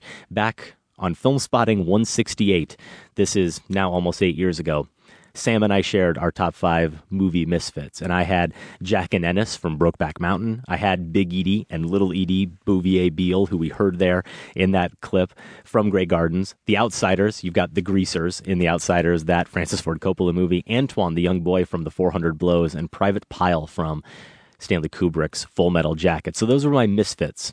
Very similar in some ways, though, to characters on the fringe, and I think that might help us as I wanted to be sure to avoid any overlap with that list. Talk about how we came up with this list, what criteria we had for characters on the fringe. What did that mean to you? Well, I did think of Grey Gardens fairly early on, although they're almost beyond the fringe in that documentary, the way they're living on their own in this decrepit house. When other people enter, and isn't there a dining room scene? There's a celebration. It's almost like, where are these people coming from? Like, we've come from another planet. We're so far off the fringe. So I don't know if any of my characters are quite that far out there. I did think of them. If anything unites the people on this list, it's a disregard for societal conventions. And sometimes that means laws. So they could just be breaking laws or be dangerous, but sometimes it's just conservative tradition. It's the way society has always functioned and is supposed to function. These characters are just moving along their own trajectory. Maybe circumstances have forced them to do that. Maybe they've chosen to do it in a form of rebellion, but that's the one thing that does unite them. I did set aside a subgroup, and maybe you'll have some of these, just because I was trying to get my hands around this a little bit and thought it'd be easier to put aside teen outcasts. I figured that could be its own list, perhaps. So I'm thinking of Donnie Darko types. Certainly, I consider Gyllenhaal's Donnie Darko as a fringe character, but there are many high schoolers who could fall into that category. So I sort of set that aside. Well, that's a good distinction, too, in the sense that it sounds like you, and I think myself as well, went with strictly choices who are adults. So they have established some sense of identity, and that still puts them on the fringe. Maybe versus that's part of it. Someone who's in junior high or high school working who's their still way through figuring out who they are and what they stand for. They may, in fact, be on the fringes, but who knows if 5 years down the road they won't figure it all out and be somebody different. Right. So get us started. Your number 5 character on The Fringe. All right, so I also took this opportunity to get started a little early on some blind spotting, which we talked about on last week's show. This isn't one of those films that made our official list, the one we haggled over. It's also one I'm sure you've seen, Richard Linklater's Slacker. This is his breakout film from 1991, a series of vignettes that are mostly these rambling conversations with fringe artists, conspiracy theorists, college dropouts. You also have unemployed college graduates. Apparently, these are the folks who form the entire population of Austin, Texas. That's what I learned from Slacker. Can't wait to go there. We're going to do a Film Spotting live show there someday. And I want to see all these people. We're going to find out. Probably will. I did figure, though, knowing that much about the film, one of them had to qualify as a character on The Fringe. So I did check it out. And man, it was hard to choose. There are some interesting people in this movie, but I'm going to go with the one who's identified as the hitchhiker awaiting the true call. That's how he's identified in the credits. I love looking at the credits for this film. You don't get names, you get Dostoevsky wannabe, descriptions, recluse in bathrobe, and it all fits. This hitchhiker is played by Charles Gunning, though, and he's a chain smoker in this dark suit. He says when he gets picked up that he's walking home from a funeral. He's just one of these guys, very much like Marty Jacketansky in Buzzard, who could care less about how the world is supposed to operate and what it thinks of him. And he especially makes this clear in the answers he gives to some students who interview him for a school project when they come across him, and he just expresses this utter disdain for everyday jobs. What do you do to earn a living? You mean work? To hell with the kind of work you have to do to earn a living. All it does is fill the bellies of the pigs who exploit us. Hey, look at me, I'm making it. I may live badly, but at least I don't have to work to do it. What would it take for you to get a job? Hey, I'll get a job when I hear the true call. What's the true call? You know, the true call.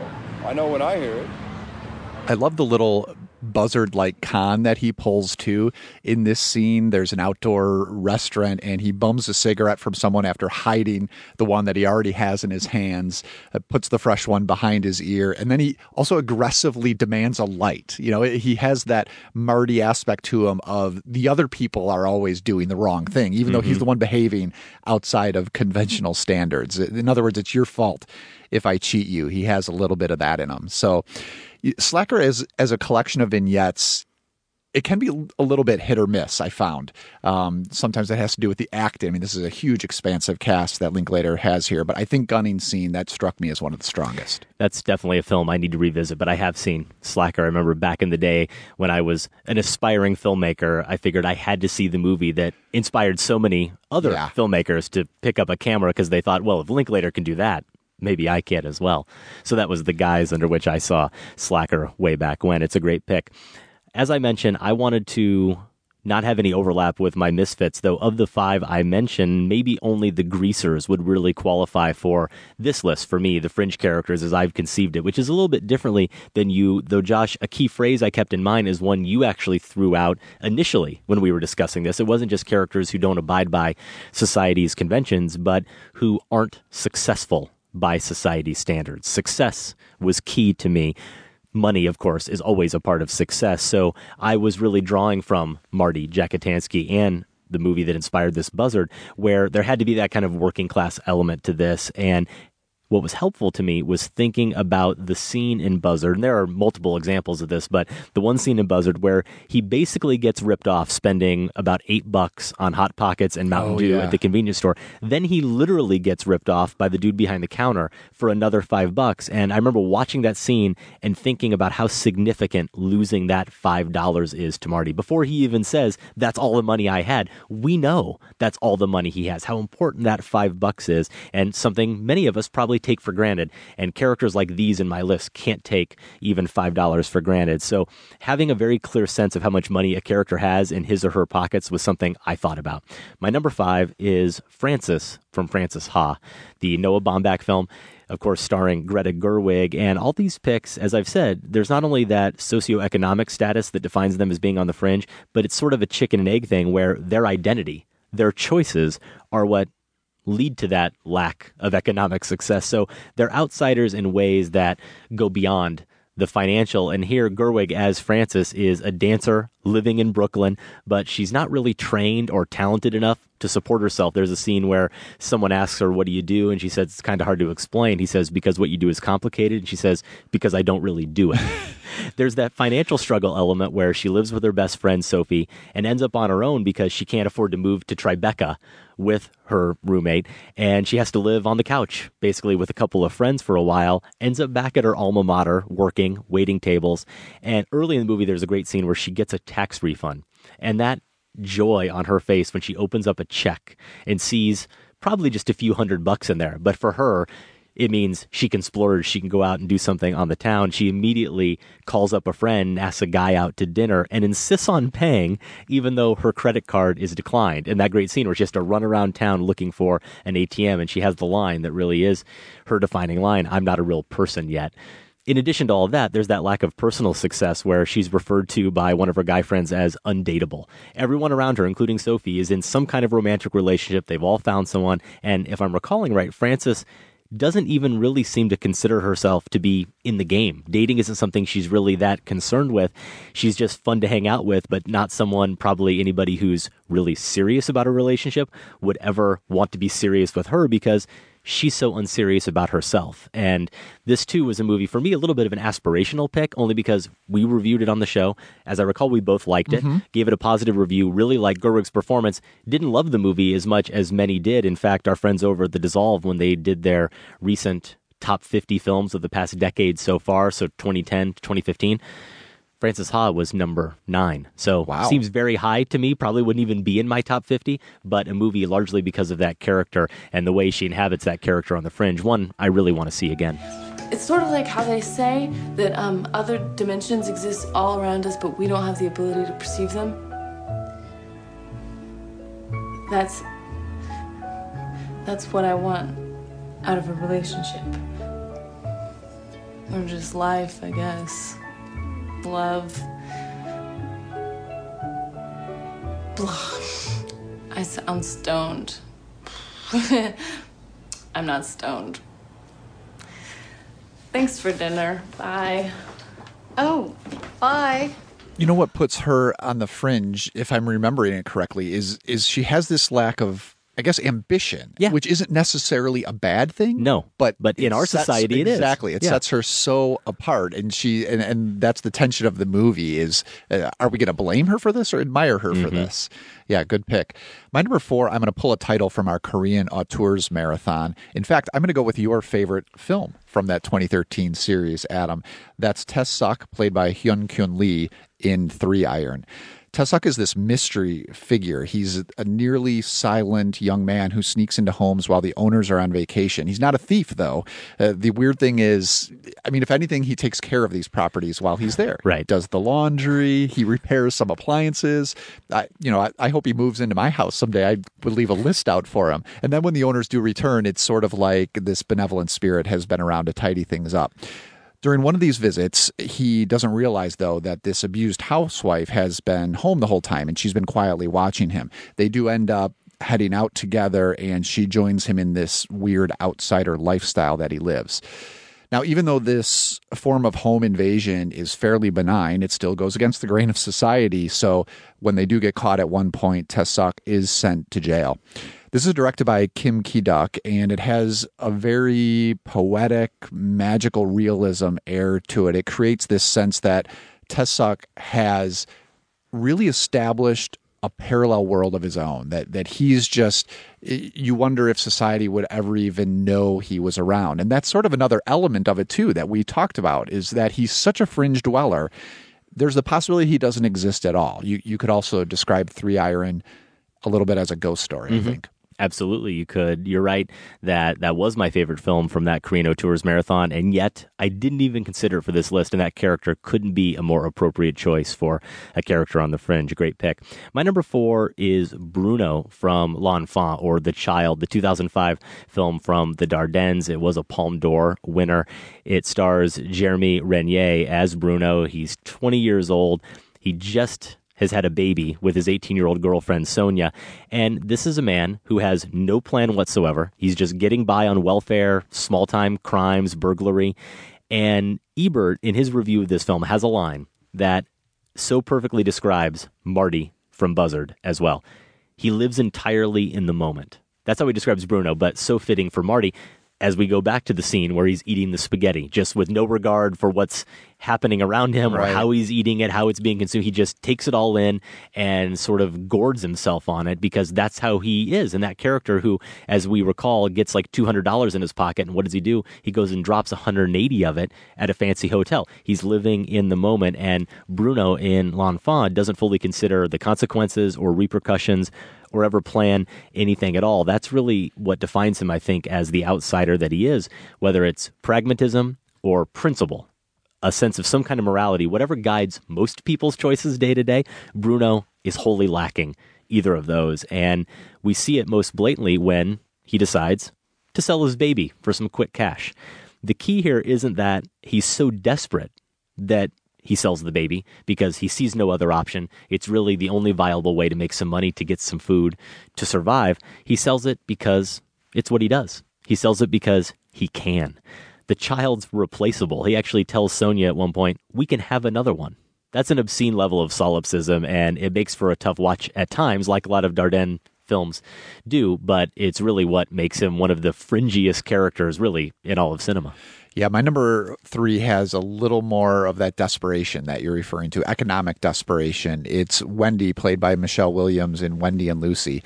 I also think she stands a little bit apart because a lot of these picks, including Bruno, are very prickly types. That's maybe a kind word for him. He's maybe more a straight-out anti-hero. That's who some of these fringe characters are. But Williams and the director, Kelly Reichardt, they give us an extremely sympathetic movie, Fringe Dweller in Wendy. She's this 20-something vagrant. She has some sort of vague plan to start a new life in Alaska. That's what she tells people. And she just has her dog Lucy along as her only companion. The movie has this real understanding of the danger of living on the fringe. When you put yourself apart and aside like this, it just takes one stroke of bad luck for things to turn catastrophic. You're also rejecting in a way any of those support systems maybe that would otherwise be there. And so when Wendy's junker car breaks down, it does lead to this series of disastrous events. Not a lot of jobs around here, huh? I'll say. I don't know what the people do all day. Used to be a mill, but it's been closed a long time now. Don't know what they do. Can't get a job without an address anyway. Or a phone. You can't get an address without an address. You can't get a job without a job. It's all fixed. That's why I'm going to Alaska. Here they need people. For me, Wendy and Lucy was a cementing of Michelle Williams as an acting force to be reckoned with. I know she showed hints of it before in some interesting performances, but this was the real revelation for me of her ability to just quietly burrow into a character. And of course, she would make the even better Meeks cutoff with Reichardt after this. Both of those are well worth your time. And as I say this now, I'm thinking of Williams as someone in the Filmspotting Madness tournament. Against Michael Shannon. How hard it's going to be for folks to pick her. Shannon, oh man. I went with Williams. Yeah. Did you too? I haven't voted yet. That was one of those. That was one of those you couldn't pull the trigger on. I knew that you would vote for Williams. It was hard enough for me that I'm not sure yet. I love them both so much. All right. Yeah, I really do. And that was one, Wendy, strongly considered by me. I was so sure it was going to make your list. I went ahead and left it off, but an honorable mention for sure. My number 3 is one I'm going to let the characters themselves do the heavy lifting for me, Josh, because I love the movie. I love the performances. I love the characters. And I love their back and forth banter with each other. Miami Beach, that's where you could score. Anybody can score there, even you. In New York, no rich lady with any class at all buys that cowboy crap anymore. They're laughing at you on the street. Ain't nobody laughing at me on the street. Behind your back, I seen them laughing at you, fella. Oh, what the hell do you know about women anyway? When's the last time you scored, boy? What's the matter? I only talk about a confession. We're not talking about me now. Well, when's the last time you been to confession? It's between me and my confessor. And I'll tell you another thing. Frankly, you're beginning to smell. Of course, well, I was going to say of course, but Josh, I think you haven't seen this movie. I think this is one of those films you copped to in your blind spotting last week, your top 10, Midnight Cowboy. It is. The John Schlesinger film discussed here on the show as part of our new Hollywood Marathon. You heard in the scene Joe Buck, the cowboy from Texas, trying to make it as a stud hustler in New York, being laughed at by people on the streets in his getup, can't collect when he does pull off a trick, which are few and far between. He's so unsuccessful, he smells bad. With Ratso Rizzo, who doesn't change his underwear, walks with a limp. He's trying to get by as a con man on the streets, eating in that scene some kind of gruel prepared on a hot plate in a dirty, condemned apartment, which they finally lose at one point, and that's when their desperation goes to another level. They're one of the oddest couples you'll ever find, linked only by their loneliness, by their isolation from society, and their longing for a different life. I cannot wait until you finally see Midnight Cowboy. Yeah, that was the second one after Slacker of the movies that I knew would be ripe for this list I hadn't seen. I was only able to fit one of them in. My number 2 is Mark Lewis, played by Carl Bohm in Peeping Tom. This was one of my first instincts as well, and it was confirmed by J. Bronx Sampson, who suggested it on my Facebook page when I was looking for ideas for this list. Mark Lewis is the psycho protagonist of Michael Powell's 1960s serial killer thriller, which is about this aspiring filmmaker who records the expressions of women as he kills them. Key sequences here are shown from his camera's point of view. The danger element here is why this character came to mind after seeing Buzzard. In that movie, Marty's fringeness, we're not quite sure for much of the film whether or not it's going to turn violent. That's sort of hanging over the picture. Here, though, we do know from the first-person POV murder that takes place before the opening credits that Mark Lewis is this calculating killer. After that sequence, we learn that he's this pretty quiet member of the film crew, actually. He doesn't interact with others much, and he even pretends to be a renting tenant in the building that he owns. It's just a little detail that reveals a lot about his character. He's this fringe character, I guess, more as a recluse, you could say, but he's also out on the edge for the way he's allowed his love for film to become this maniacal obsession. The footage of the killings that he's collecting are meant to be part of this deranged documentary that he's working on or planning. Would you please stand over there? But then they'll know someone's here. They won't come in. They'll wait outside. What's the difference? The difference is a perfect film. I've waited a long time for this, and so have you. No one must interrupt it. We'll be caught. What does that matter? Matt! You stand to lose a job as an extra. Extra? Stand in. I stand to lose nothing. Now, Martin Scorsese, in David Thompson's interview book with him, he likened the Mark Lewis character to a film director, actually. He said, 8.5 captures the glamour and enjoyment of filmmaking, while Peeping Tom shows the aggression of it, how the camera violates. From studying them, you can discover everything about people who make films, or at least people who express themselves through films. And this made me think that Scorsese here maybe is hinting at why artists are often considered to be fringe figures themselves. Mm-hmm. They're sometimes talked about in that way, though hopefully not to the degree of Mark Lewis and Peeping Tom. Yeah, he's a creepy character. That's a great film. It was part of our Powell Pressburger Marathon a few years ago here on the show, before you joined the show, Josh. And even though it's Michael Powell exclusively, it's not a Pressburger film, we felt compelled to include that in the marathon. We closed with it. It's really, really good.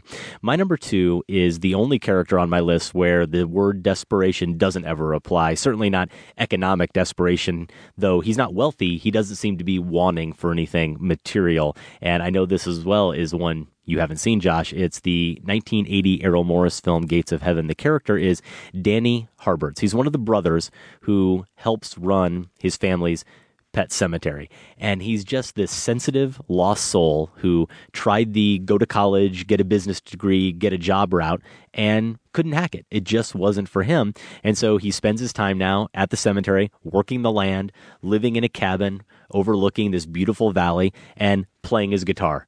In former years, I would write like 3 and 4 songs a week, and I've got a little notebook where I've got about probably 50 songs. And, you always have the dream in the back of your mind that someday these songs will be published and you'll be famous. But as you get older, you start realizing that maybe those are just what they were, dreams, nothing more. But dreams are nice to have, something to look forward to. You know, it gives you more satisfaction, something that you can think about. Of course, you could make the case that anybody who works at a pet cemetery is on the fringes because they don't really exist anywhere. This was probably the only one in existence for a long time. I'm not sure if there are more now, but his lack of conventional success is only heightened by the presence of his brother Philip, who was in the rat race for a long time, was really successful, got out of it working in insurance where he became a sales manager and was kind of the boss, but now has found that wasn't really fulfilling either. And he's sort of just as lost as his brother is because that's the only world he knows. And he doesn't know how to exist in a world that isn't that structured and isn't driven by material things. And in his interviews, Philip, we see all of his trophies and his various accolades. And he talks about how in meetings, whether it was with prospective clients or his own employees, he'd showcase all those trophies in front of him to try to impress them. That's not what his brother Danny is like at all, and that's mainly because he never had that kind of ambition and probably never will. He just wants to make music.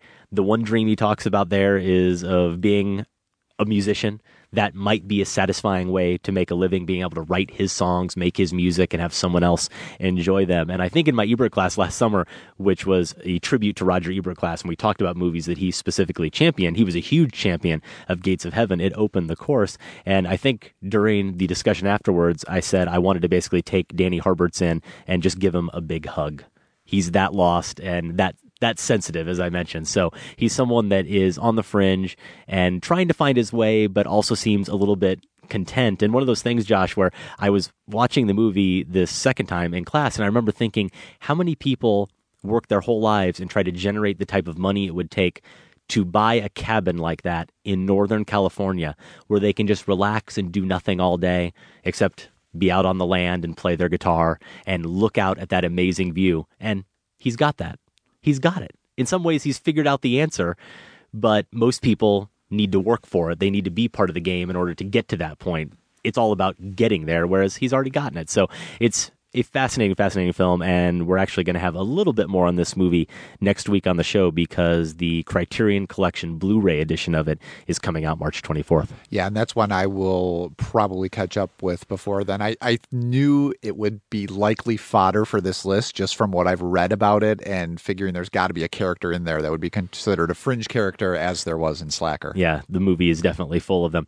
That brings us to our number one characters on the fringe, but we do have a guest submission here, Josh. It turns out we were able to get in contact with the writer-director and co-star of the new film Buzzard, which we both reviewed and recommended earlier in the show. And we asked him for his favorite character on the fringe. Hey, Adam, Josh, and Sam, and maybe Michael. This is Joel Petrikis, writer and director of the new film Buzzard, and also longtime Filmspotting listener. For my number one Fringe Dwellers pick, I'm going with Buffalo 66 by Vincent Gallo. Gallo plays a haunted ex-con who kidnaps a tap-dancing Christina Ricci in hopes of impressing his parents. Equal parts funny, sad, and surreal, this sometimes overlooked gem follows zero conventions and inspires me to buy heart cookies for my girlfriend once a year. Thanks for getting your hands dirty with Buzzard, and keep up the bickering. Much love from the Midwest. Later.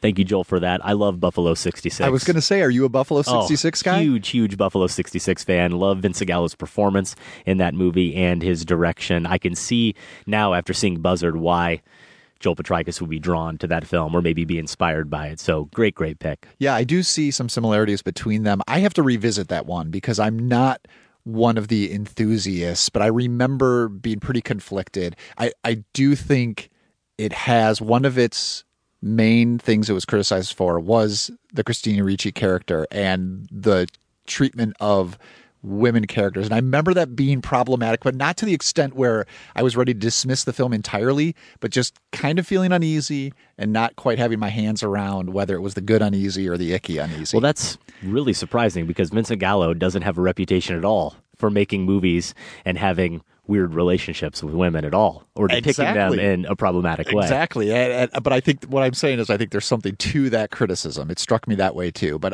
I haven't seen it since it did come out, so serves a revisit. I'd prefer to just remain in the dark and think it's a borderline masterpiece. So thank you again, Joel, for that. Josh, enlighten us with your number one character on The Fringe. So I went with Fred C. Dobbs, played by Humphrey Bogart in The Treasure of the Sierra Madre. We first meet him as this aggressive panhandler in a Mexico town, and he's struggling there, been unable to get reliable work as a laborer. So he's already on the fringe, but he decides to leave it altogether by joining a couple other guys to search for gold in Mexico. Dobbs, though, even with them, he's the group's true fringe character because he's the man apart here in this little group. He has his paranoia, it's his greed, it's his desperation that becomes this alienating force. Especially when they do find gold, all of that gets amped up. This is a really vicious Bogart performance. I mean, we know that he's no stranger to playing thugs or gangsters, but he gives Dobbs this especially unhinged cruelty. The way he bares his teeth here, his hair's always wild. He has some great antisocial speeches as well, including this fireside soliloquy where he tries to convince himself that he doesn't really believe in the idea of a conscience. Conscience. Thing. If you believe you got a conscience, it'll pester you to death. But if you don't believe you got one,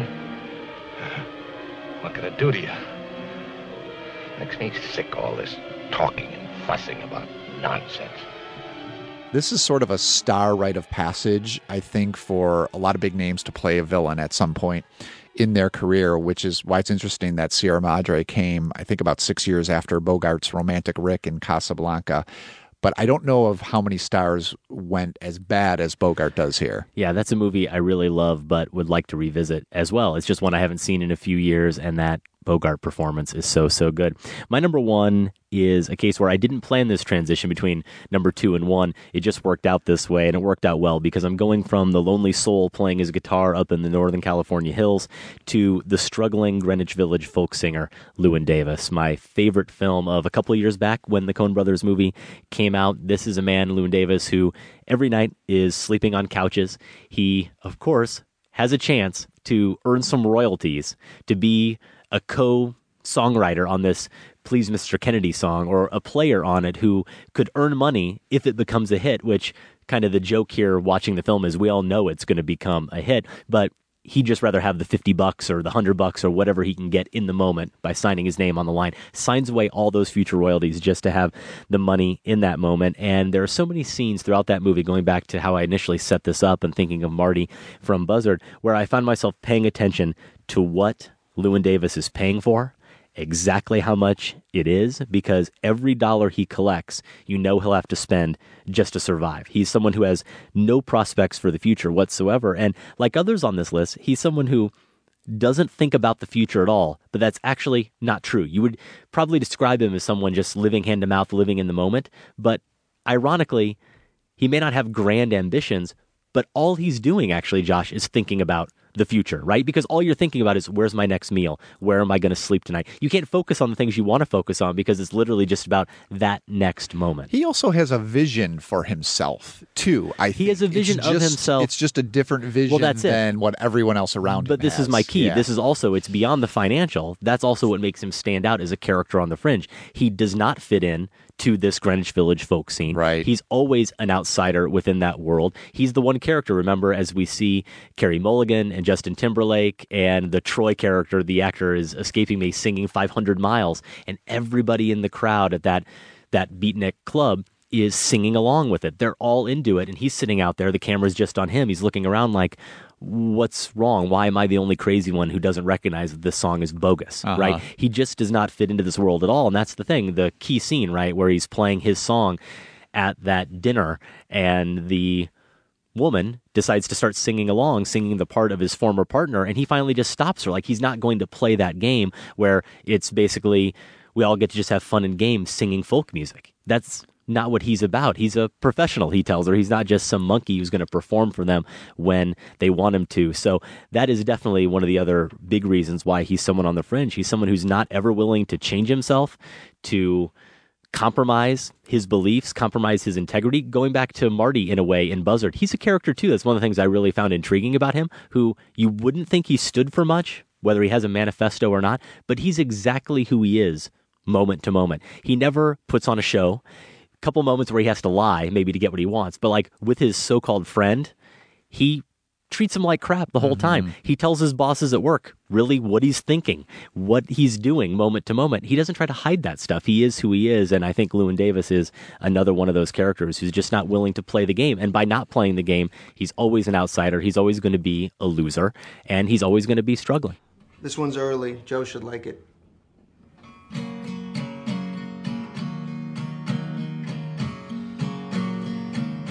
If I had wings